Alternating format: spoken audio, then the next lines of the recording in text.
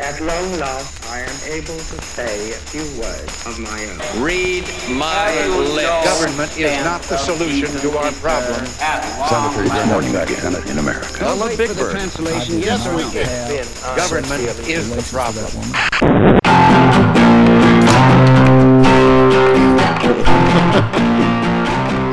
Good evening and welcome to A Conservative and a Liberal Walk Into a Bar, bringing you only the finest in political moderation this side of the Atlantic. My name is Matt, and I am a liberal.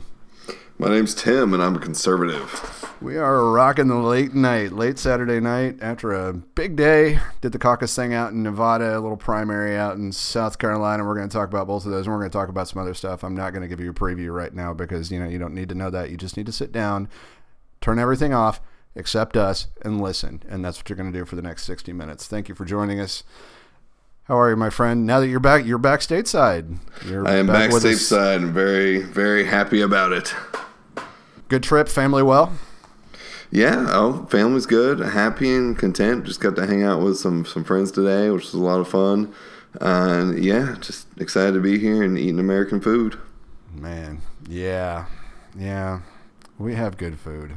We do. No doubt about that. We really do.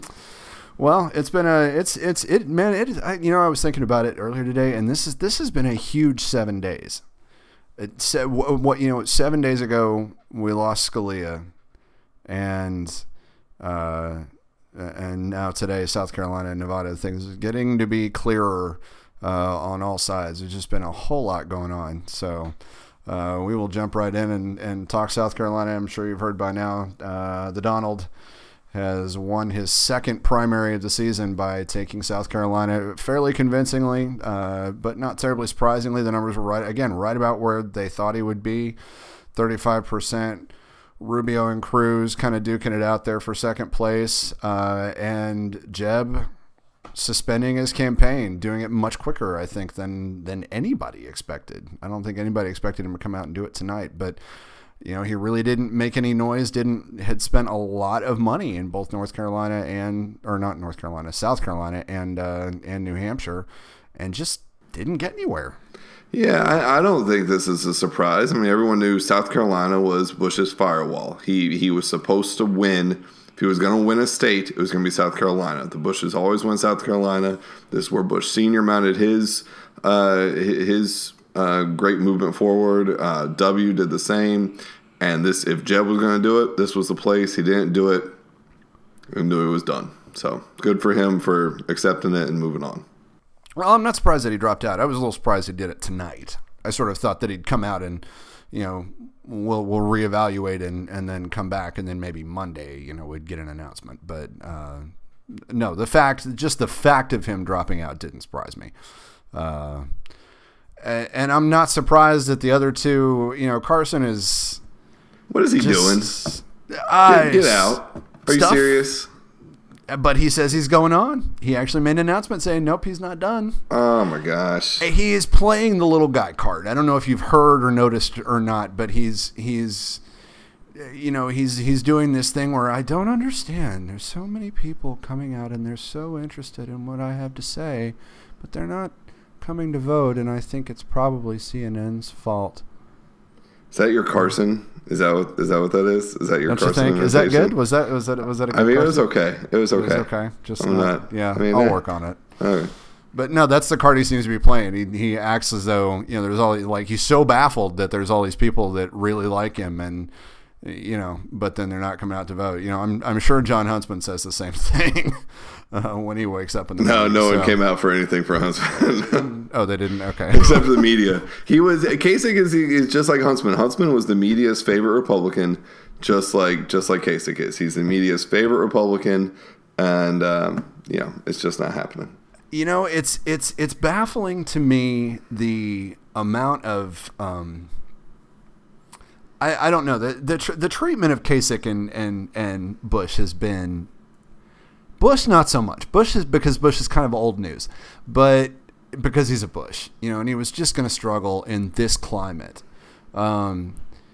And Kasich just seems to be getting the treatment is that, like, I've actually heard some commentators on CNN say he's just not interesting enough, and that's why we're not paying any attention to him.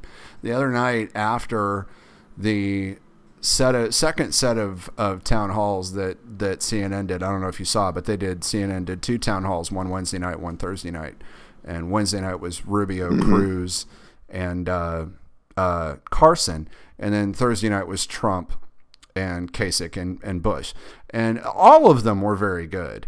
But this happened just after the whole Donald and Pope thing, which we'll talk about later. But the entire night, they wrapped it up, and there was an hour's worth of post coverage after the Kasich-Bush-Trump town hall. They didn't bring up Kasich and Bush literally until the last 10 minutes. And that was when one of them said, oh, by the way, we heard from Bush. They spent almost 3 hours with these 3 guys, and they only talked about Trump in the post show. That was it. And they led right off with Donald Trump picked a fight with the Pope. Is this the moment where Donald Trump, finally goes too far? And then more people weigh in with, well, I don't know. Maybe it is the moment where Donald finally goes too far. And how many times have we heard that phrase? One, how many times have we heard it? And 2, it doesn't take a genius to look at South Carolina and go, they don't give a shit what the Pope thinks down there. They don't. There's like 5 Catholics in all of South Carolina. They even remarked on that the Catholic population in South Carolina is very small, very small. And that's overall, and about half of them are probably Democrats at this point. So, no, of course. I mean, I think Donald Trump could walk up to the Pope and kick him in the nuts, and I don't think South Carolina would care. And frankly, we'll talk about that later. But I mean, from a Democratic standpoint, Hillary beat Bernie. It was not a thumping like she was pulling out a while ago, but it was a solid 5-point. She beat it. I mean, straight out. It was a good solid win for her. So we'll see. I think that's more interesting than anything on the Republican end, except maybe for Rubio beating. It looks like he's beaten Cruz at this point, at least one that I saw. It looks like he's, a couple tenths of a percentage point ahead of Cruz. So I think a second place win for Rubio is a reasonably big deal. Yeah, well, he already made it a big deal. Rubio. Nobody can turn a negative into a positive like Rubio can at this point. He's turning into Bill Clinton in that respect. Well, he didn't really make much of a positive out of his thumping in New Hampshire or in his wretched debate performance, but hopefully that's true. But yeah, I was really I enjoyed that. We didn't get to talk about that, which I was so upset by. I loved it. I thought it was great. I wanted to drive to New Hampshire and hug Rubio Chris Christie so much. I hate him. And I have a point for you. Marco Rubio, according to GovTrack, we were talking about his voting record. According to govtrack.us, it's a website that tracks voting records of senators. Rubio's voting record overall for missed votes is 14.4%. The median of lifetime records among currently serving senators is 1.7%. He is in the 99th percentile. Wow. He's bad. Like, he's really bad from since before he started running. He started his campaign in June of last year. Beginning in January of 2015, he has never done better than the 97th percentile on a quarterly basis. So that's that's like your one job. Yeah, I mean, that's all you have to do. And honestly, since July, on that same quarterly basis, since July of 2013, the best he's done is 76th. Wow. Yeah.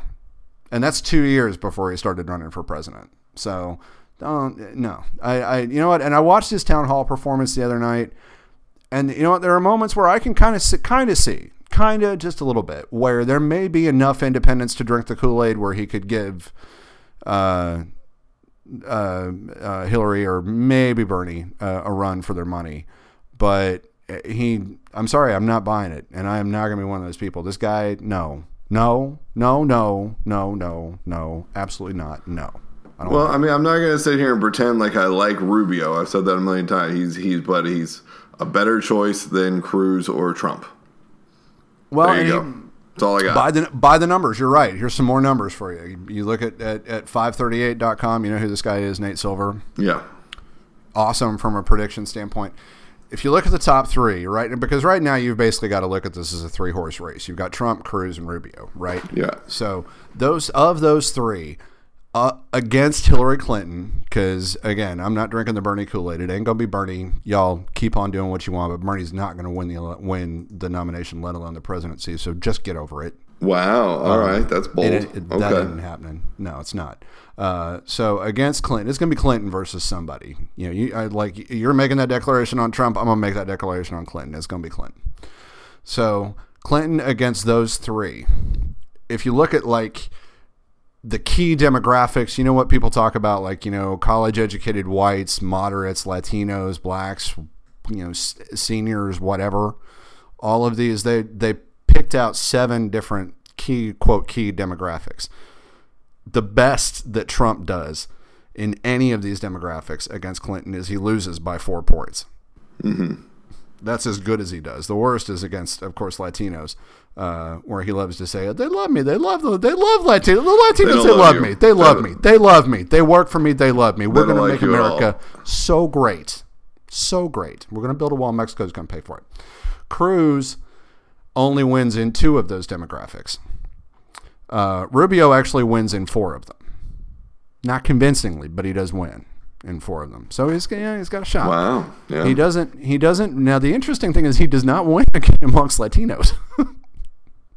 In fact, he does the worst in Latinos, losing by 34%. Well, I mean, that's the rub, right? One, he's Cuban, which is a whole different brand of Latino. And then on top of that, a lot of the Cubans themselves don't like Cruz because he's no. This isn't Cruz. This is Rubio. Oh, Rubio. So no, sorry, that's who I'm trying to say. Well, they don't like Cruz either, but they don't like Rubio either, though, because of the type of Cuban that he is. Right? He's not the Cuban who is wanting to build better relations and do all of those things. He's from the group of Cubans who are extremely anti-Castro and extremely against all of the steps that are currently being taken by this administration to repair relationships with them. Yeah, and he's really hardcore about that. He's adamant. Really hardcore about it. He went off on it during that town hall the other night. Mm-hmm. I don't know. I mean, I've read that, that he struggled with Latinos. I don't know that I realized quite that was the reason. I thought it was just because that he was so wishy-washy on immigration. Well, I mean, that's the Cuban thing is a big part, but that's what I'm saying. Like, his immigration stance doesn't help, but the fact that he's Cuban doesn't suddenly get him all this Latino street cred, right? Because Cuban is its own separate entity a little bit. It's like being from Texas. That's a whole different kind of American, So that's true. Although I did see an interesting poll that had Clinton beating Trump in Texas, and this poll was only a couple of days old, which I would not have thought. I would have thought surely Trump would win Texas against Hillary, but I don't know. Maybe I'm wrong. I got nothing. Man, there may be some folks that like Trump. There are a lot of people that hate Trump. So yeah, this is true. I think Trump wins the Republican primary because it's been so split. The only chance to beat him is for a quick consolidation. But once you get into a general election, I don't think it's possible for Trump to win unless Bloomberg runs, and then that introduces an X factor that could give him the election. Okay, now that's gone quiet lately. Well, sort of. I haven't heard anything new about it in the last. I haven't heard anything new from Bloomberg. Now, The Economist just ran an article on it in their latest edition. So I mean, it's certainly still floating around out there. And I said, he's He's waiting to see. He's waiting to see what happens. He really wants to run if it's Sanders versus Trump. That would be his main impetus for running. But if you got Rubio versus Sanders, or Rubio versus Clinton, or Clinton versus Trump, I think it's unlikely that Bloomberg runs. Well, then I think it's unlikely because it ain't gonna be Sanders. I'm gonna tell you that right now. Fair enough. There you go. It ain't. That's it. So, well, next up really would be Scalia. Obviously, by now everyone knows a week ago Antonin Scalia passed away. Funeral was this afternoon. Obama did not go to the funeral. I don't know if that's a big deal. There were some people, Fox News was making a big deal out of it. I think some of the candidates might have made a big deal out of it. What did you think of that? The fact that he didn't go? I didn't think it was that big a deal. I think I would want to know why. If he had some sort of major conference or something, then I think that's understandable. If he was just sitting around at the White House, well, then maybe it should have gone. He went to the visitation. Oh, well, then there you go. He went to the visitation. I don't think that's an issue. Honestly, of all the people out there who made comments on Scalia's death and the way they handled it, Obama really did it with more class than anybody on either side. So, I kind of thought that it would be hard for me to get mad at him. This was like the one symbol of class, aside from maybe Kasich. He was pretty classy about it in the debate, but other than that, everyone's behavior was pretty disgusting. So I'm not going to get mad at Obama for not going to the funeral as long as he went to the visitation. See, I was amazed that nobody else really brought that up because Obama didn't really, and he still hasn't really bought into, no, that's not true. Later on in the week he has, but his initial response was to come out, eulogize the guy very graciously, and then basically say, I have a responsibility to make a nomination. I'm going to make a nomination, and I hope the Senate will consider. And then he took off. That was it. Yeah. McConnell, the guy's body wasn't even cold. And McConnell had already said, we're not going to consider anything. Let the American people decide. Blah, blah, blah, blah, blah. And let me just say this. It never ceases to amaze me how fast the people on the right get on message immediately. It was like this again. Homeboy's body wasn't even cold, and they had two things out: the 80-year precedent thing, which is crap, by the way, and let the American people decide. These two things all of a sudden were spouted. Yeah, well, the Koch brothers run everything, so they set everything up and they get the message out to us. Did they just program that chip in? And it's programmed right into our cell phones. So we're going to let the American people decide based on the 80-year precedent. So Rubio's chip didn't malfunction this time like it did there. Yeah, no, he got the message just like everyone else. So. Do you not? Come on. I'm not. Because there's a part of me that's impressed. Because I think it's a failing in a way of the Democratic Party in that they can't get everybody on message, and yet you have the Republicans who amazingly managed to get everyone on message right away. When I say I'm amazed, it's not really a criticism. It's kind of a compliment, because it's a little freaky sometimes too, but. The first thing I want to say is just to cut through all of this rhetoric nonsense. And because my take on this is that 90% of what's gone on in the last week has just been, it's all smoke, and it doesn't actually mean anything. The fact that the first question out of the moderator's mouth is, do you think the president at the debate last week was, do you think the president has the ability should have the ability to make a nomination? Which is a stupid question. Of course the president has the ability to make a nomination. It's immediately implying that for some reason this guy is not really the president for some dumb reason. Of course he's got the responsibility to do it. Now, that doesn't mean that the Senate has the responsibility to confirm the guy. They don't. That's the Senate's job, is to take votes. So it's not really even a question whether or not he should make a nomination. Of course he should make a nomination. Well, why is that even a thing? Well, I mean, it's a thing because it's, in an election year and in a time of particularly partisan politics. And unfortunately, this is yet one more battleground in that. It's ridiculous on all accounts to suggest that a president should ignore his responsibility for an entire year. It's not like it's December,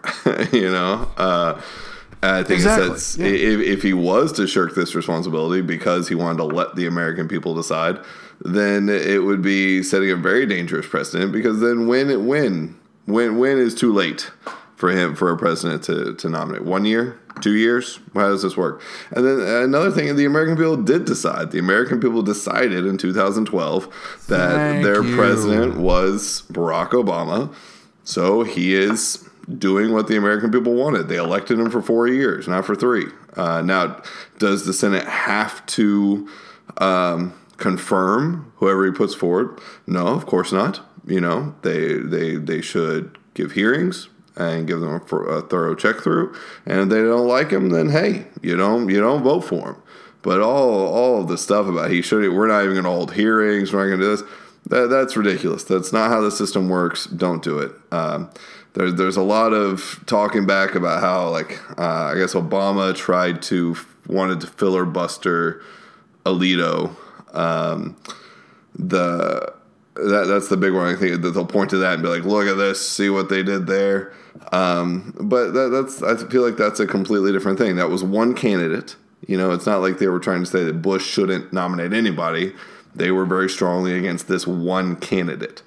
So, I mean, if some Republicans, really don't like the person that, Obama puts forward and they want to filibuster, fine, great, that's what you do. But not when you don't say that he can't even hold hearings. That's ridiculous. Well, and do you think that some of this was them trying to go on offense before he can put them on defense? Because frankly, however this shakes out, if they try to carry this to its natural conclusion, the way that they want to do it, which is to not even hold hearings, then that immediately puts them in a bad spot during the general, because then the Democratic candidates, both on Senate cards, on House cards, on the presidential card, can all say, "Look, this is more Republican obstructionism. Just look what they're doing." Yeah, absolutely. It would look like Republican obstructionism.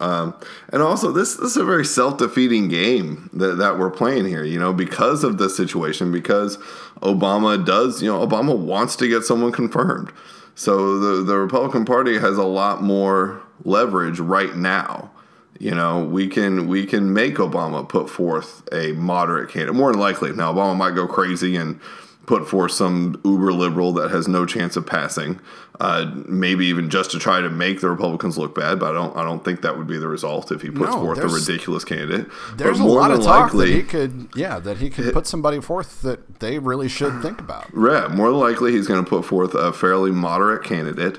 In which case we should put him on the board, because if we wait, then we're looking at the very likely possibility that we're going to have another Democratic president. So at best, we're going to be in the exact same position. Only now we have to confirm somebody, because at this point it will have been a year in which we were short a judge. But also, there's very much the possibility that we're going to lose the Senate. That is entirely possible. And then what's going to happen? We're going to get some uber liberal activist judge. So come on, let's play the hand we're given and take advantage of the fact that we can get a good moderate judge out of this very liberal president. See, that right there has been my point this whole time, is that they can roll the dice on this, but they run the risk of getting a really hardcore liberal if they try this. Yeah. Whereas more likely if we go with Obama, we'll get another moderate judge, probably in the vein of Kennedy, who, kind of Republican, but definitely is willing to go the other way. And I think that's the sort of candidate that we would end up with if we took who Obama gives us. So suddenly our court would now be a little bit more mixed, which I think is nice. Yeah, and I think it's a good thing. The one thing that I want to put up is this idea that I want to talk about is this idea of this 80-year precedent thing that the Republicans are putting out and the Democrats are trying to push back on in this ridiculous sort of manner by bringing up Kennedy. I think, is it Kennedy, the guy that was confirmed in '88? It's Kennedy, right?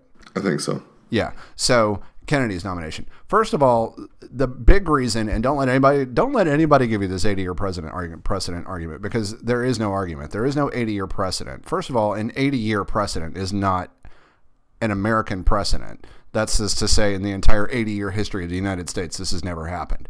Crap. Because, we're a little older than 80 years.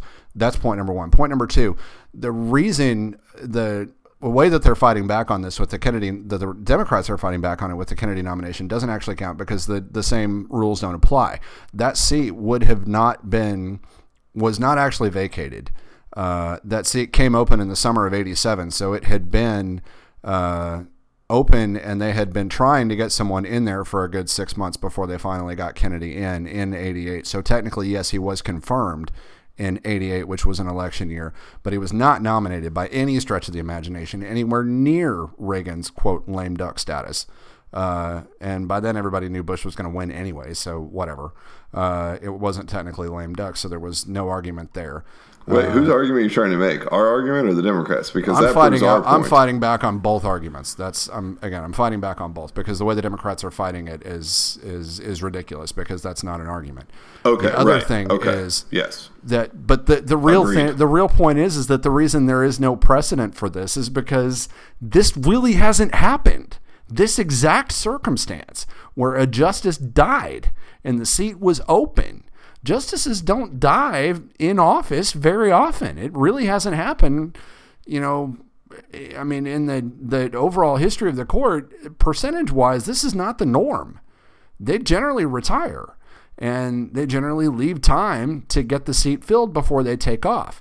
This is really kind of an extremely unique circumstance in the past 80, 90, 100 years. And that's why it doesn't have anything to do with setting precedents. It just has to do with the fact that it hasn't happened, which is not a precedent. It's luck.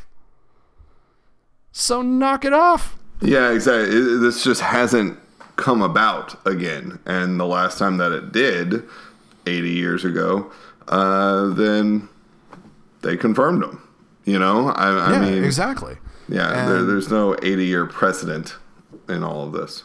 No, it's not like you cannot point to a single time that a president has had a Supreme Court judge either die or retire in the middle of an election year, and that president has gone, you know what, I'm not going to do this because, you shouldn't do, because that's not right.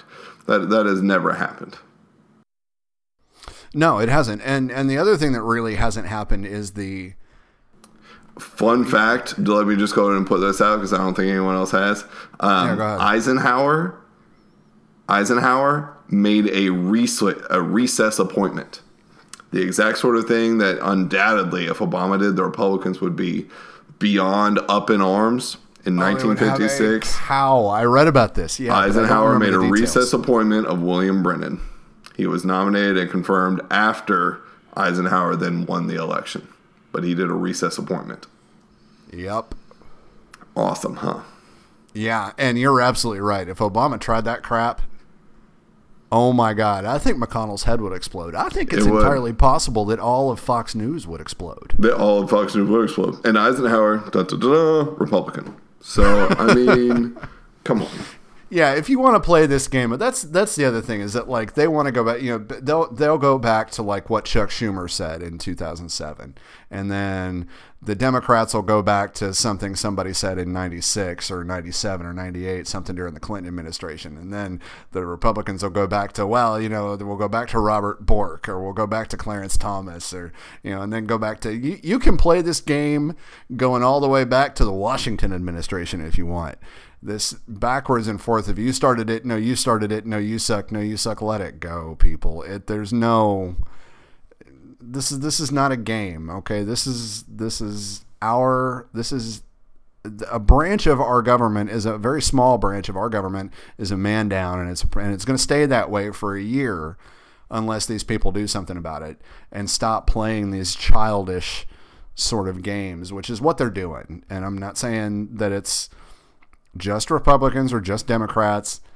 They're all doing it, but don't let them fool you into thinking that, there's some kind of big smart conspiracy. There's not. It's a bunch of 60-year-old men running around behaving like children. So yeah, well, because let's be honest. I think that in the current political atmosphere, if roles were reversed, Democrats would be doing something very similar to what the Republicans are doing. That doesn't make it right on any side, but I do think that Democrats would do something similar given the current environment. And they did. They basically threatened to do the same thing to Bush. That's why I bring up Chuck Schumer, is that, they're all going crazy about what McConnell said. And no, I thought what McConnell said was in very bad taste, mostly because he did it like an hour after the word hit the newswire that Scalia was dead.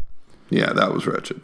That was horrible, and I don't say that just because, I disagree with Mitch McConnell politically, which God knows I do, but I think it was in bad taste, period. And I would be saying that if the roles were reversed and it was a Republican president and that was a Democratic leader of the Senate majority or leader of the Senate.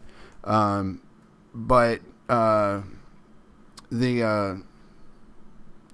Chuck Schumer basically said in 2007, we should stop holding confirmation hearings on Bush's judicial appointees. Now, this was not a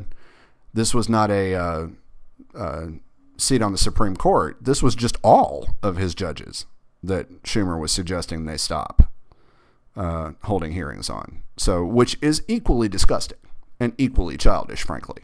Do your freaking job. You got one job. Do it. Agreed.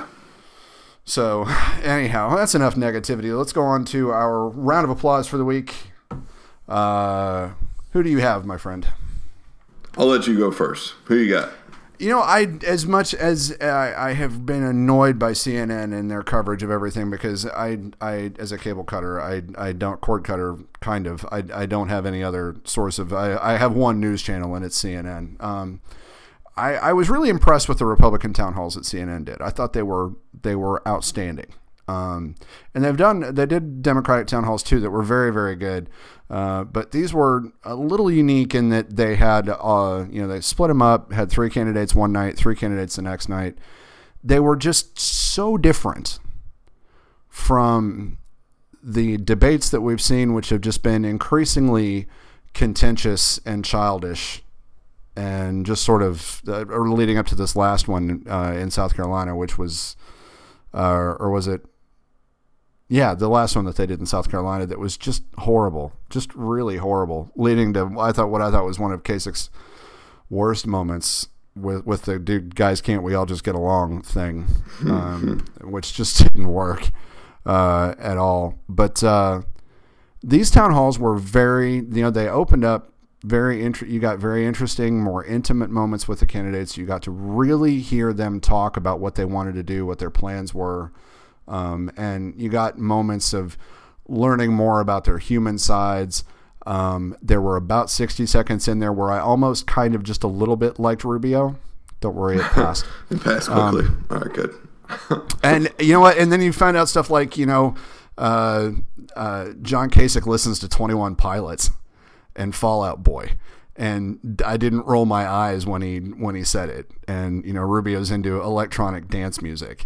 Really, I know, right? You just things you would never have imagined.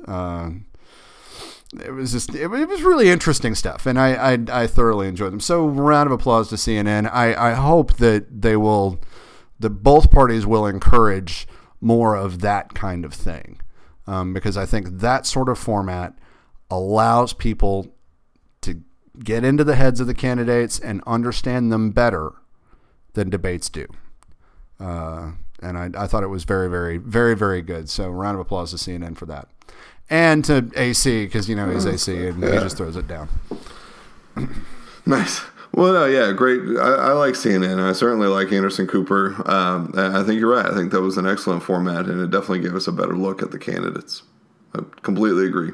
My round of applause is going to go to Scalia. I had not given his actual opinions and such very much attention. I just always sort of heard in the background he was a very, very conservative judge, and that a lot of times he was on the side of rulings that made me uncomfortable. But after he passed away, I took some time to actually look at some of his opinions and things that he said over the years, and came to understand him a little bit better. And his presence will be greatly missed. I think he was a fantastic judge who stuck by what he believed in as far as how you should read the law and how you should read the Constitution. I think he was a strong voice, and he was a good voice. He's such an interesting man. Look, let's face it. I don't agree with him at all. Nothing I agree with that man on. I don't agree with his reading of the Constitution. I could not think of one ruling, even the ones that I read in the past. He was a bit of a supporter of technology in certain circumstances. And his support of some of those things I thought was good. The open internet kind of thing. Supposedly there were some things where he may or may not have supported that had it come in front of the court.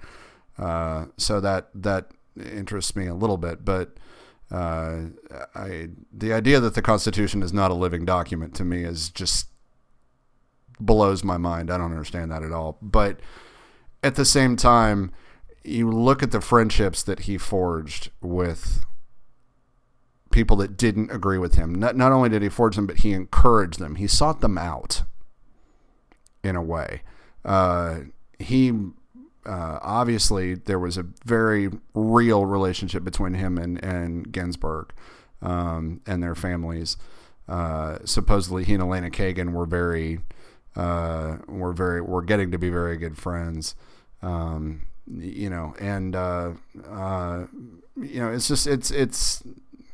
the more people need to think like that. More people need to approach this kind of discussion and look to people that disagree with them the way that I think he did. Sometimes I think he did look to people. He wasn't always looking for people that just listened and sucked up and heard what he had to say and agreed with him all the time.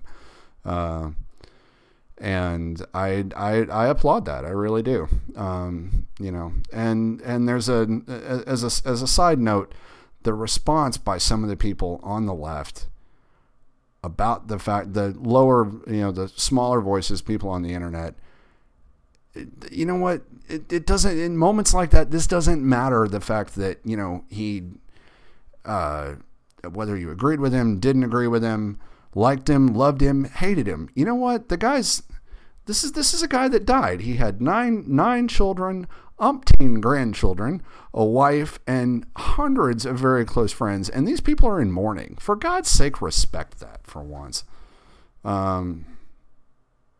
It's just kind of disturbing, some of that stuff. It really was. And we can go ahead and slide into our WTFs, because that's the flip side of my round of applause. My WTF is to all of the disgusting comments that I saw by various liberals on Yahoo and on social media in response to his death. The worst ones I saw one said "R.I.P. asshole." Man, come on, really? This guy gave 30 years of his life to the Supreme Court, and that's how you're going to do it. Yeah, way more. And that was extraordinarily disappointing, and highlighted for me so often Republicans get portrayed as we're the jerks, we're the mean people, but so many of the comments I saw were just absolutely disgusting. It reminded me of the way that I hear people talk about Bevin, and it was very disappointing and very upsetting. They were. It was. Yeah, it was. It really was. It doesn't. Because I just, again, this is a guy that did something that most people in this world don't do. Gave his entire life to public service. Period.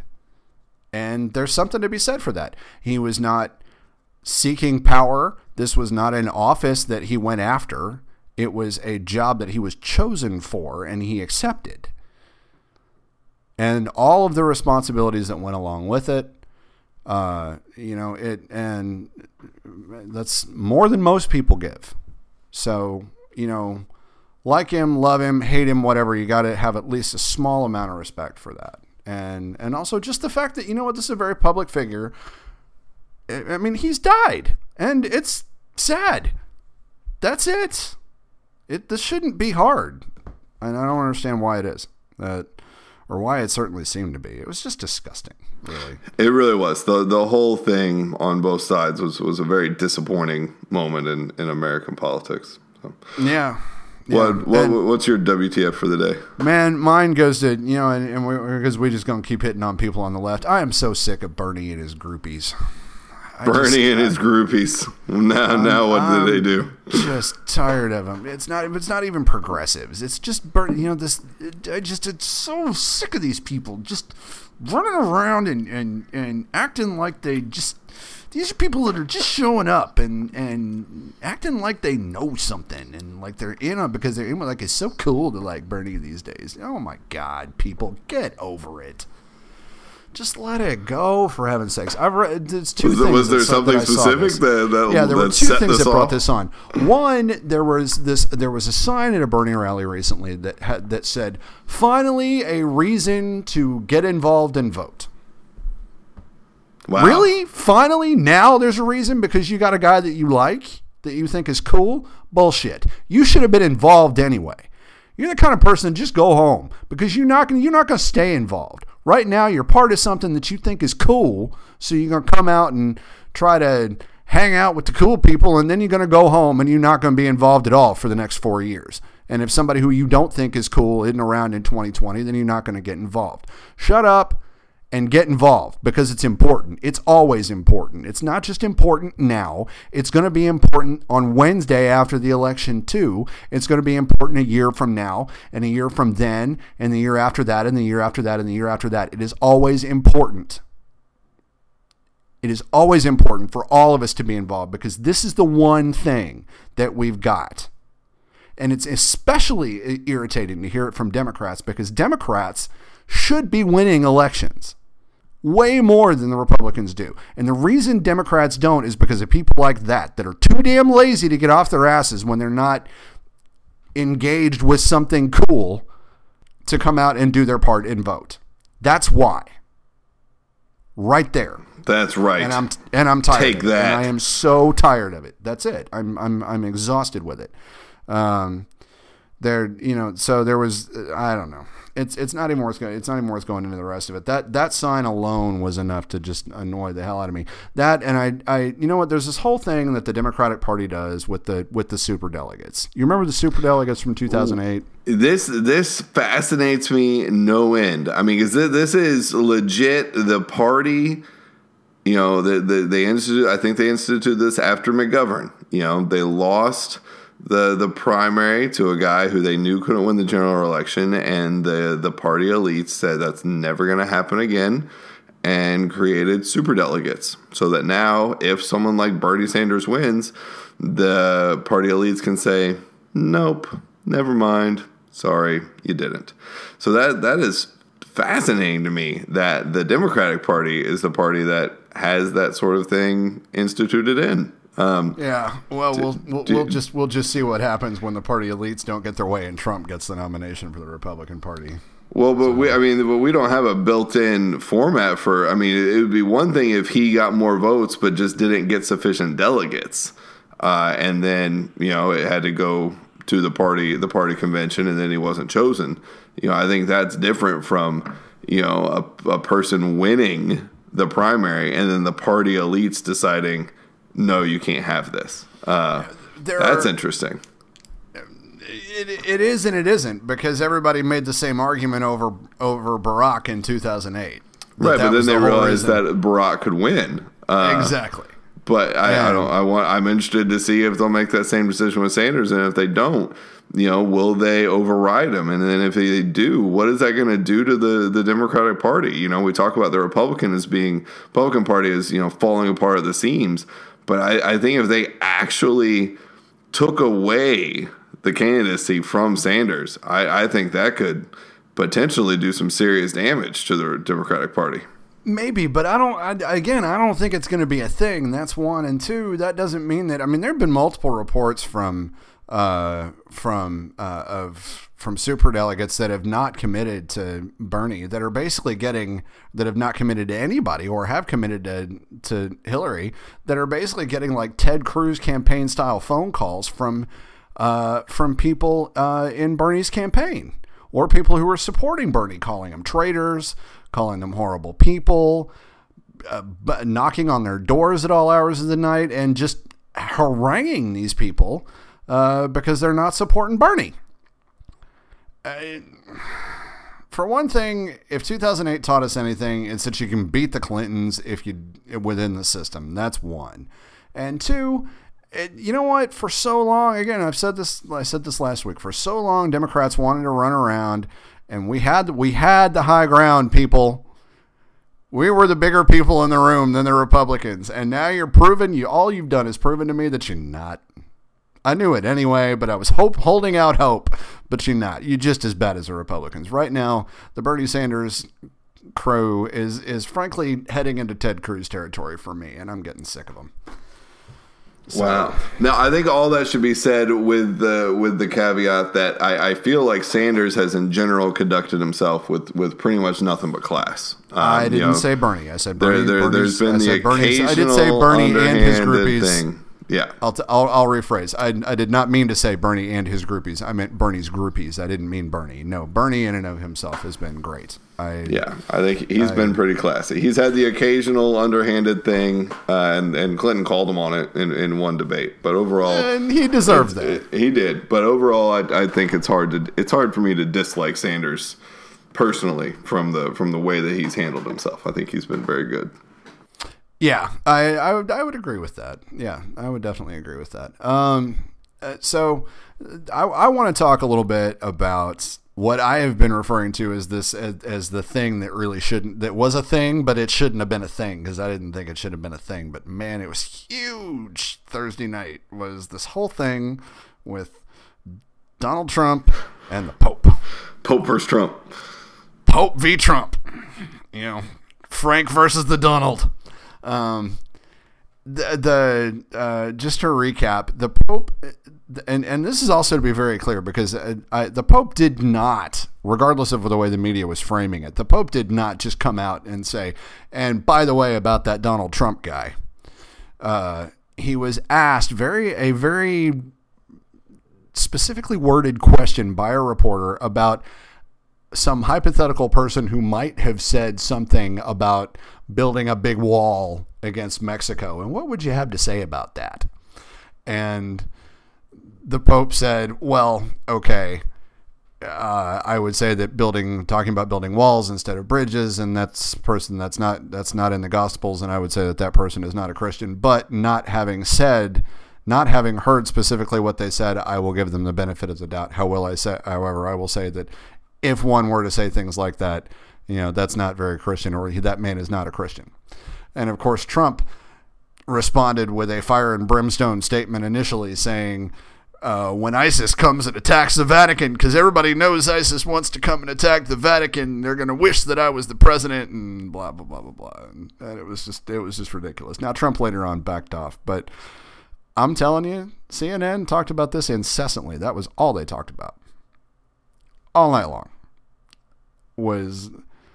Well, this is the anti-media Trump attacking the media's favorite person in the world right now, which is Pope Francis. So, they wanted to make as big a deal as they could about it. Oh my goodness! I think my personal opinion on it is that that exact thing is exactly why I don't think Trump's going to go away. And I think he's going to continue to get more play than everybody else, because you would have thought that nothing else happened anywhere in the world. Nothing, not a thing happened anywhere. The only thing that happened on the planet Earth that day was Donald Trump and the Pope getting into it. And that's the way the media is treating his campaign. And I think that's exactly why no one is ever going to get another word in edgewise. And honestly, I think that's why he's going to win. because the only thing they want to cover on the Republican side is Trump. Period. They don't really even want to cover anybody else. Yeah, well, it's super interesting. It sells, it makes money, and Trump is certainly bringing out the vote. I mean, what was one stat I saw was South Carolina that more people voted against Trump in this election than voted in the entire 2008 South Carolina primary. So more people voted against him. More people voted against Trump in this year's South Carolina primary than in 2008's entire South Carolina primary. Huh. So, I mean, the media knows, the media wants to make their money. And also, I would imagine a lot of the people in the media legitimately dislike Trump. And so are doing everything they can to get the negatives out there and to try to find that moment when Trump goes too far. But, I mean, it's not going to happen. The whole thing with him versus the Pope is ridiculous. The Pope made a statement that, nothing but class, wanted to give somebody the benefit of the doubt. But was very clear. And he also said he didn't say that if a person talks about building walls.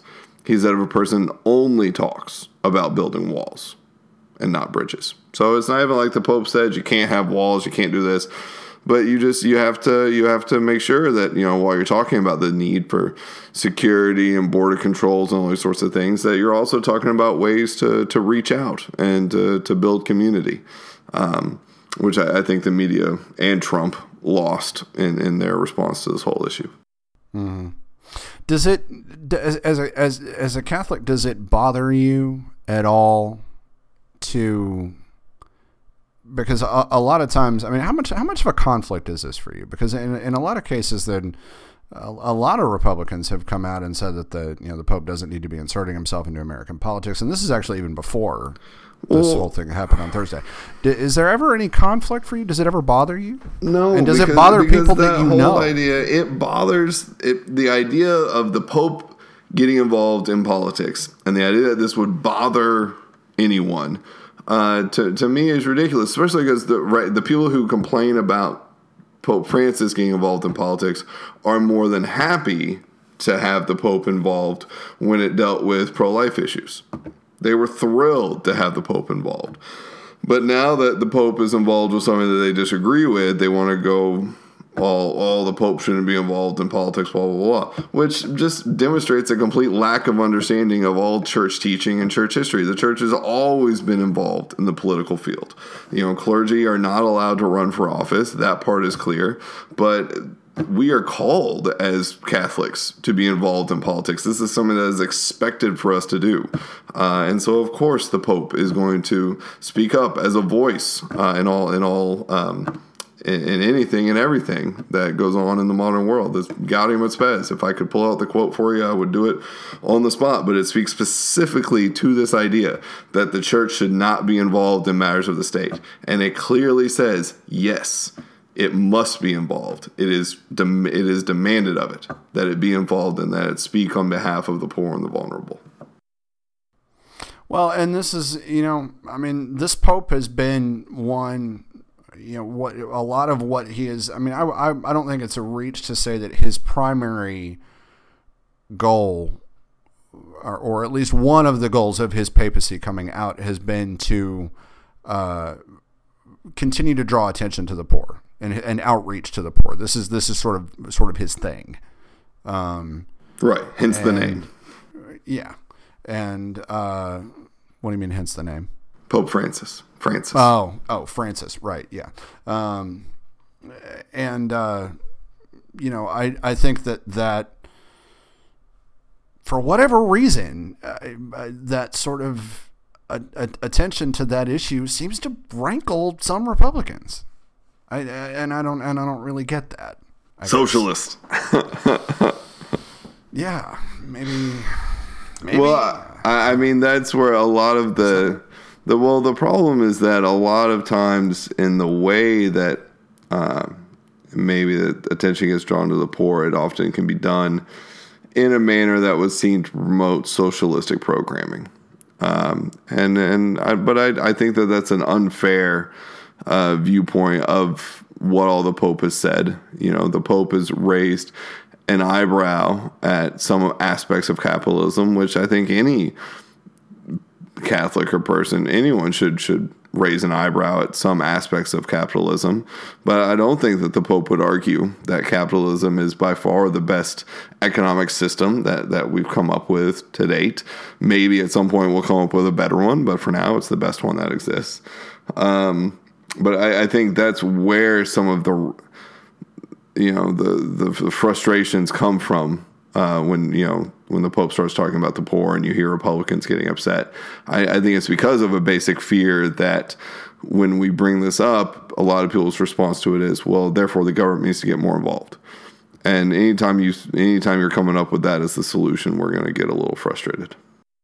Well, and any attack on capitalism is seen as an attack for some reason on America. And by even implying that there might be this one thing or that one thing wrong with capitalism, then you're immediately proposing socialism. Well, no. Right, that's what I think is a false. I think that's a false dichotomy for people to say if you're raising an issue with capitalism, well, therefore you're a socialist. No, I'm just pointing out that this is a flaw in the system that we maybe need to try to find a way to address. Yeah.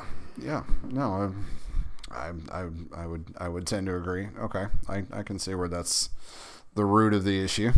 So that's enough of the Pope. I think it's time to move on to quick hits. We'll do a quick rundown of some smaller things that I saw this week. First up, and this may not even be small, so if we wind up talking about this the whole time, that's totally fine. Apple versus the FBI, while we're in the midst of people versus something. Apple has been asked by the FBI, by the government, to unlock the iPhone of the San Bernardino shooters, and they are refusing to do it. Now they're under court order. Apple and all of the tech world is crying invasion of privacy. Anti-government, pro-privacy people are saying that this is an absolute invasion and an outrage. And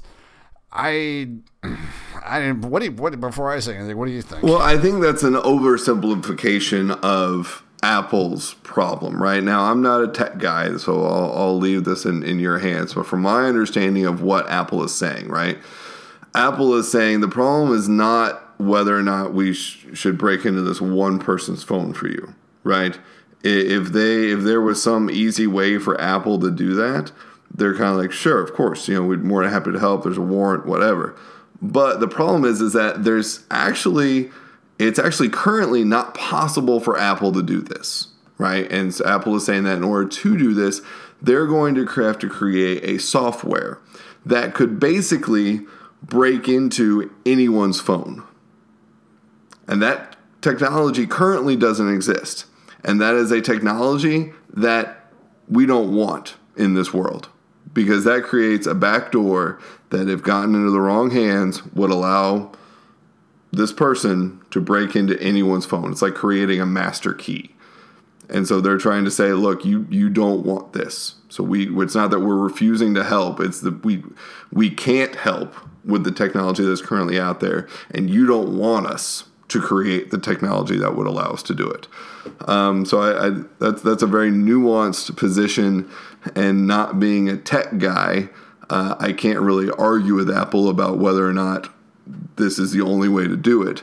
So if that really is the only way to do it, then the legislature needs to step up and make some laws about and make a decision as to whether or not they're going to demand these sort of encryption backdoors to be built in, because that's a big debate on the trail right now, right? Should technology companies be required to create these encryption backdoors? And the tech world is saying, look, you don't want these kind of backdoors because this would then allow people this sort of technology could get into the wrong hands and allow terrorists to be able to break into anything and everything. So I guess if the situation is as Apple describes it, then I would tend to side with Apple. Well, I mean, it depends on where the data is as to whether or not I buy that. If all of the data, and I suppose they're probably right in the sense that that's probably a correct thing. Which that's not what I heard this morning on the news. What I heard this morning on the news was that Apple, and again by my version of the news, it's like I said, CNN, was that Apple basically was the FBI was trying to get into their account. Now, if they're just trying to get into the local phone, and that's where everything is stored, just on the phone and not in their iCloud account. Which that's is what I'm reading. I am reading that it's on the phone itself, and that's what the FBI wants, is the information that's on the phone itself. Right. Because Apple's been under a lot of fire the last few years about not having enough security to get in, which makes it difficult for me to, sort of wrap my brain around the idea that there's no other way that they can allow you to get into this one specific phone, or that the ability to hack iPhones has been all over the place for years. Now, what I'm reading just in the last 30 seconds is that this is new to this latest generation of iPhone, which isn't something that I was necessarily aware of. So, I mean, I don't, it doesn't, it's a difficult thing to me, because I get the privacy side of it, kind of, but then there's that ticking bomb argument. The only way to get into this one thing is if there's a bomb going off, or if a nuclear bomb is about to explode, and we got to get into this one thing, and the tech company goes, nope, can't do it. And then the bomb goes off. Who do you blame? Is that a victory for privacy, or is it a victory for the millions of people that just died? I don't know. It's a difficult thing, but honestly, my tendency, on one hand, I kind of feel like there's got to be a better way than that, because that's the one thing about technology, is that there's always a better way. And I refuse to believe that a company like Apple can't come up with a better way. Has no other way of getting into that than to have, we can't, the only way we can hack this one phone is to hack all the phones. But you're creating a technology, a software that would allow you to break into this phone. So therefore, why could that same software not be used to break into any and every phone? Well, but then why wouldn't there be other? I don't know. I guess that's the thing, is that just by creating, or that they have no other way of doing it. I guess what I'm saying is I don't entirely buy what Apple is putting out there. Well, and I have a hard time. If Apple's full of it, then okay, sure. But if then maybe they should do it. But if it's if that is the situation, as Apple's describing, then yeah, I think the legislature needs to decide whether or not they're going to require American security tech companies to have these sorts of encryption backdoors. Yeah, and then if they do, and then they use them, Can you really say that, they were breaking the law by doing this, or, because the law encouraged them to make that kind of technology, and if that really is the case, my thing with my ultimate mistrust of technology is that I don't believe that there's never a better mousetrap. There's always a better mousetrap. Maybe so. And, that's just, if the last 15 years have proven anything from a technology standpoint, I think that's one thing that it's definitely proven to us. So I don't know. Anyway, next up in the somebody versus something brigade, Matt Bevin, governor of Kentucky, versus Planned Parenthood. In the last week, Matt Bevin, the governor of Kentucky, filed a lawsuit against Planned Parenthood over allowing abortions in a new clinic in Louisville. This has been he has been going after them pretty hard since coming into office. This strikes me as the kind of pissing contest that each side was trying to get there first, and it seems like Bevin just found his trump card. The gist of it is that, to me, the way that I read it is that Planned Parenthood was trying to get this clinic open in time by getting the licenses pushed through fast enough before Bevin could take office. They didn't quite pull it off, but then the way the law is written, that they have to be inspected before they can be given a license. But then they have to provide the service so they can be inspected, so that they can be given the license. So they went ahead and opened up, started providing abortions so that they could be inspected, and then Bevin turned around and sued them for providing abortions before they could get the license, if you can follow that line of reasoning. So I don't really know who to blame in this one. It's an interesting sort of conundrum. And it's definitely a government operation because it's this massive clusterfuck. Yeah, well, I mean, I guess, shocking. The, pro-life governor is doing everything he can to prevent abortions from taking place in his state. Weird. I mean, Matt Bevin is he's the elected governor. He won. This is what the people of Kentucky voted for, and he's doing everything he can to fulfill the wishes of the people that voted for him. So, there you go. I don't know enough, of exactly how the bureaucracy and all of that is supposed to function. But it seems like if the governor does feel like he has an opening to prevent some abortions from happening, and Planned Parenthood didn't quite cross all their T's and dot all their I's, then there you go. There's a way for him to do it, and he's taking advantage of it. Seems pretty straightforward. Planned Parenthood didn't cross all their T's and dot all their I's because the governor who was in place before them made it so that it's almost impossible to dot all their T's and cross all their I's or whatever. You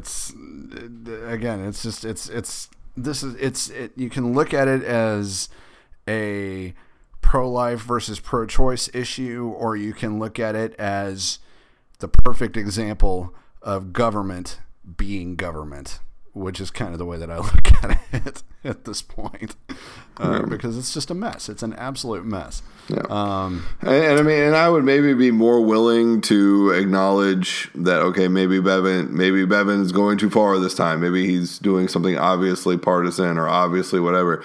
But if the liberals weren't so obviously angry at Bevin, right? I mean, it has been, he cannot do it's like listening to Republicans talk about Obama. He cannot do anything that gets their approval. It is nonstop. So this turns into just one more time when the liberals are mad at Bevin. Well, duh. That's just kind of their state of being at the moment. Yeah, and so it holds no credence. It's exactly like Republicans with Obama. Republicans being angry at Obama just means that they woke up in the morning. It doesn't mean, and it holds no water at all. That's why all this mess about Scalia was really sort of disgusting, because there was a death involved. And you just want to go about it like you go about taking a piss, Oh my God, Obama had to use the bathroom. He's so liberal. Never mind. So, you're absolutely right. That's a really great way to put it. Actually, I hadn't thought about it that way. So, one last thing that really I don't think has gotten some play, but not quite as much as I had wondered.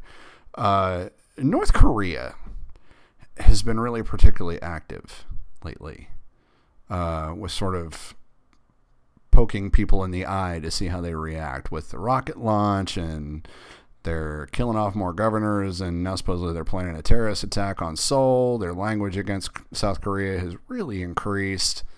I worry a little bit about North Korea. There's a part of me that actually worries a little bit more about North Korea than it does about ISIS. Because I kind of feel like it'd be really easy for us to take our eye off that ball. Well, you and Carson are in agreement for once. So focused on the other side. You know what I'm saying? Yeah, no, that's Carson's whole thing. Well, Carson's not necessarily saying, for that reason, but I think he's the one who's talking about how they are a very unstable element, and you need to get that under control.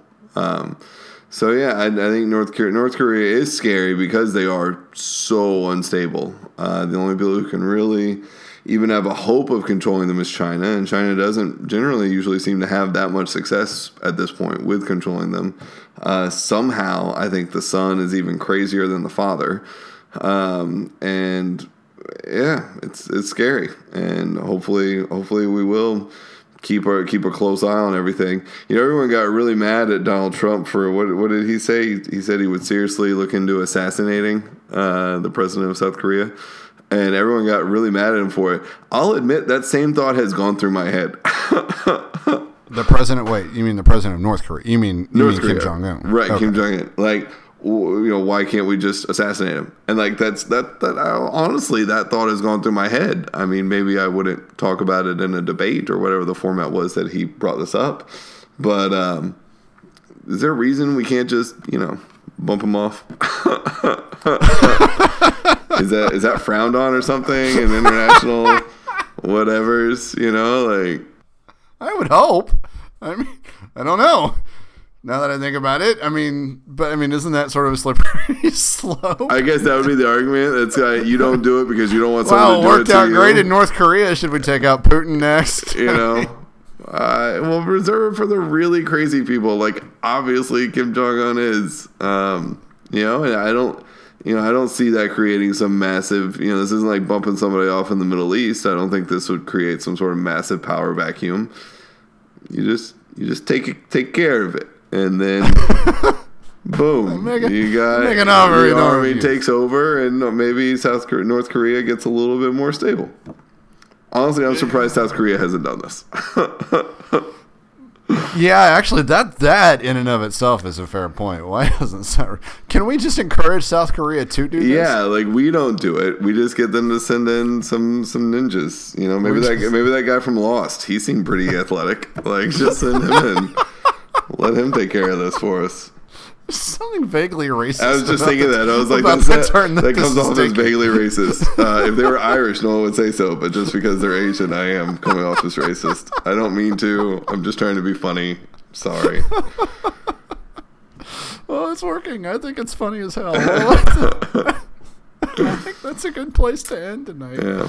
Oh, man. Well, yeah, that's where we're going to get off this train. So thank you so much for joining us. This has been lots and lots of fun, as always. I will end with my final thought being, as it always is, please go register to vote. Please, please, please go register to vote, because I kind of hope that if you're listening to this, then you'll vote against Trump. And it really looks like Trump's going to win. So we need to not have him be the next president. So that's all I got. Anything more for you? Go ahead and start accepting that Trump is going to be the Republican nominee, and think about how you're going to deal with that in your daily lives. I'm going to start writing David Letterman letters and beg him to come back to television just for the length of this election. Just for that. Because I think he's missing out. So. All right, folks, that's all we got for tonight. We'll be back next week with more election coverage, more moderate shenanigans. Thanks so much for joining us. You guys have a pleasant evening.